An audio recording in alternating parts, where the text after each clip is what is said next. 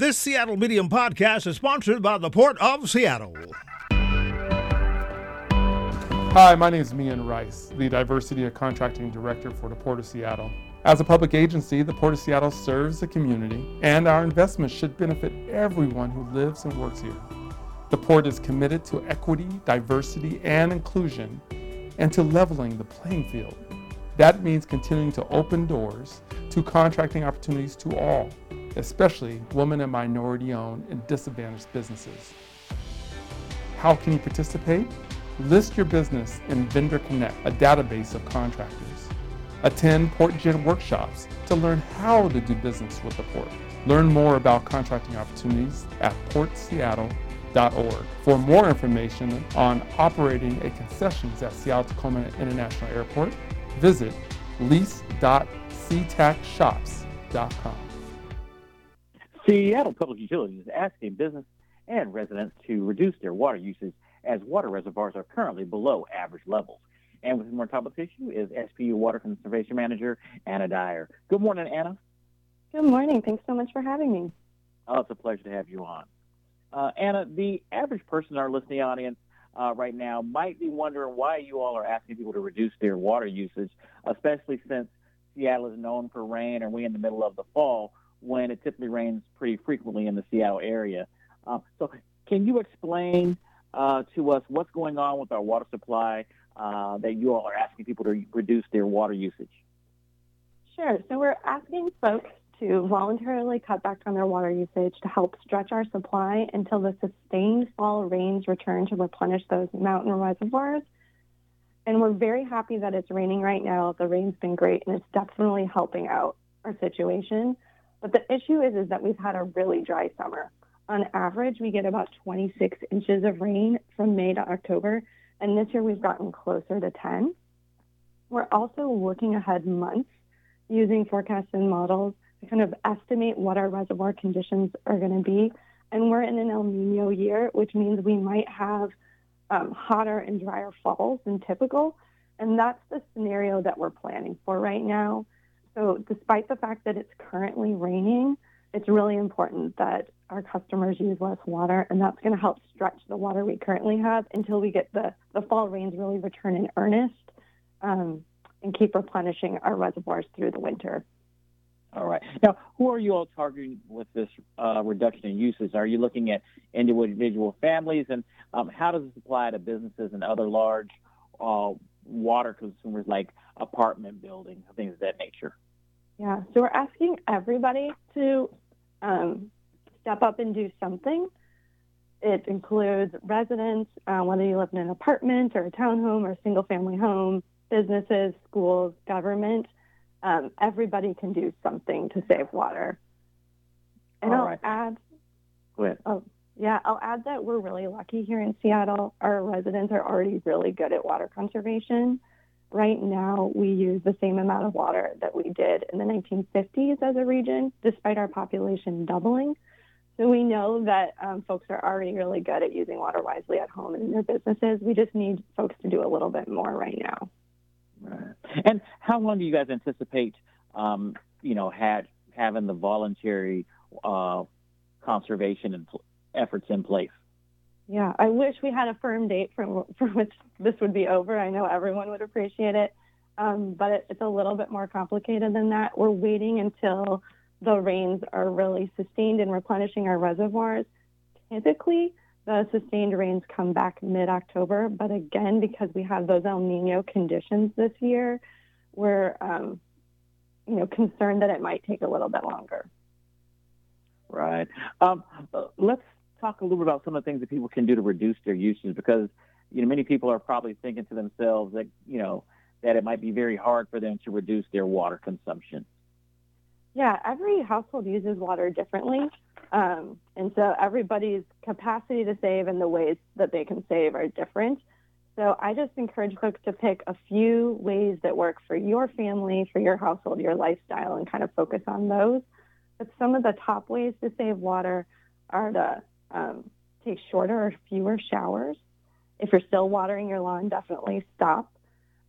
Check for leaks, especially running toilets. A running toilet can use as much water as taking 15 showers a day. So if you have a leaky or running toilet, we definitely want folks to address that right away.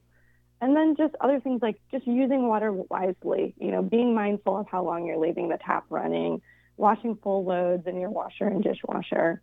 And we have a great website called savingwater.org where folks can go for lots more ideas about how to save water. Right.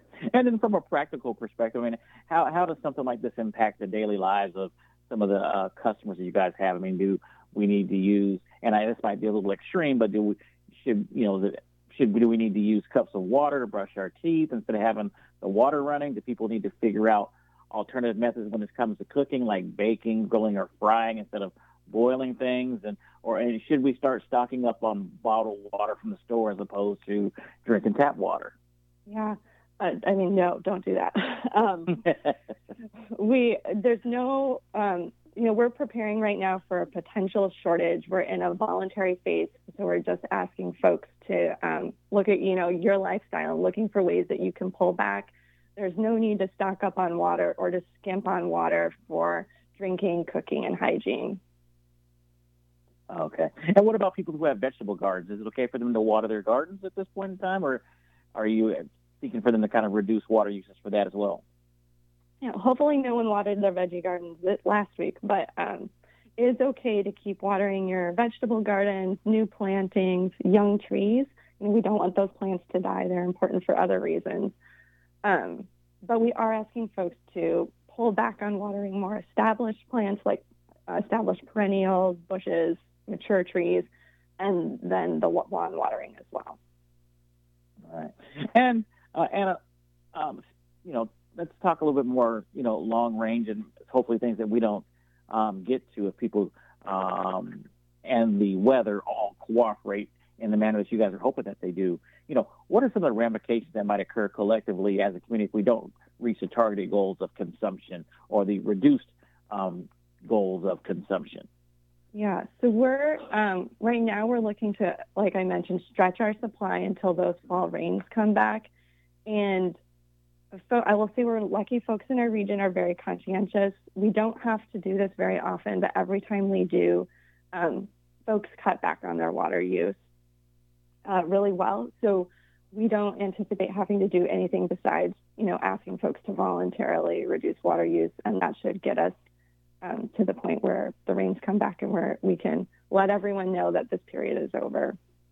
Right. And this is a voluntary situation you guys are talking about right now, and it doesn't sound like it's as extreme as it has been in the past. I think some of these reductions actually took place during the summer months, and they were asking people not to wash their cars or didn't wash their cars or to wash it while they're on their grass and things of that nature. Are we at the levels that normally would mandate something like that we were kind of accustomed to a few years ago, or is this a lesser burden that we're looking at this time? And then in terms of and I don't know if you have an exact number or something like that, but in terms of the amount of reduction that you guys are looking to save on I think it's a daily basis that you guys are looking on this, what does that look like and what does that mean to the average person listening to our conversation this morning? Yeah, so 2 questions.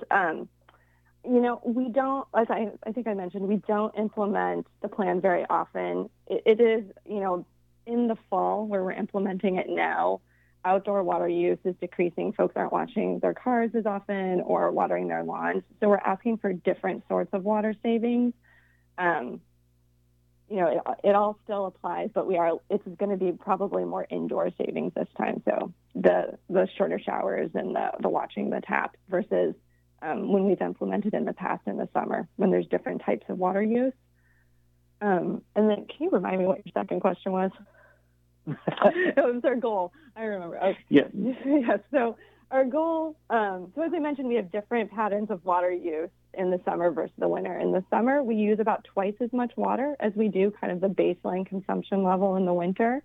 And so right now, what we're trying to do is get down to those lower winter use levels as quickly as possible.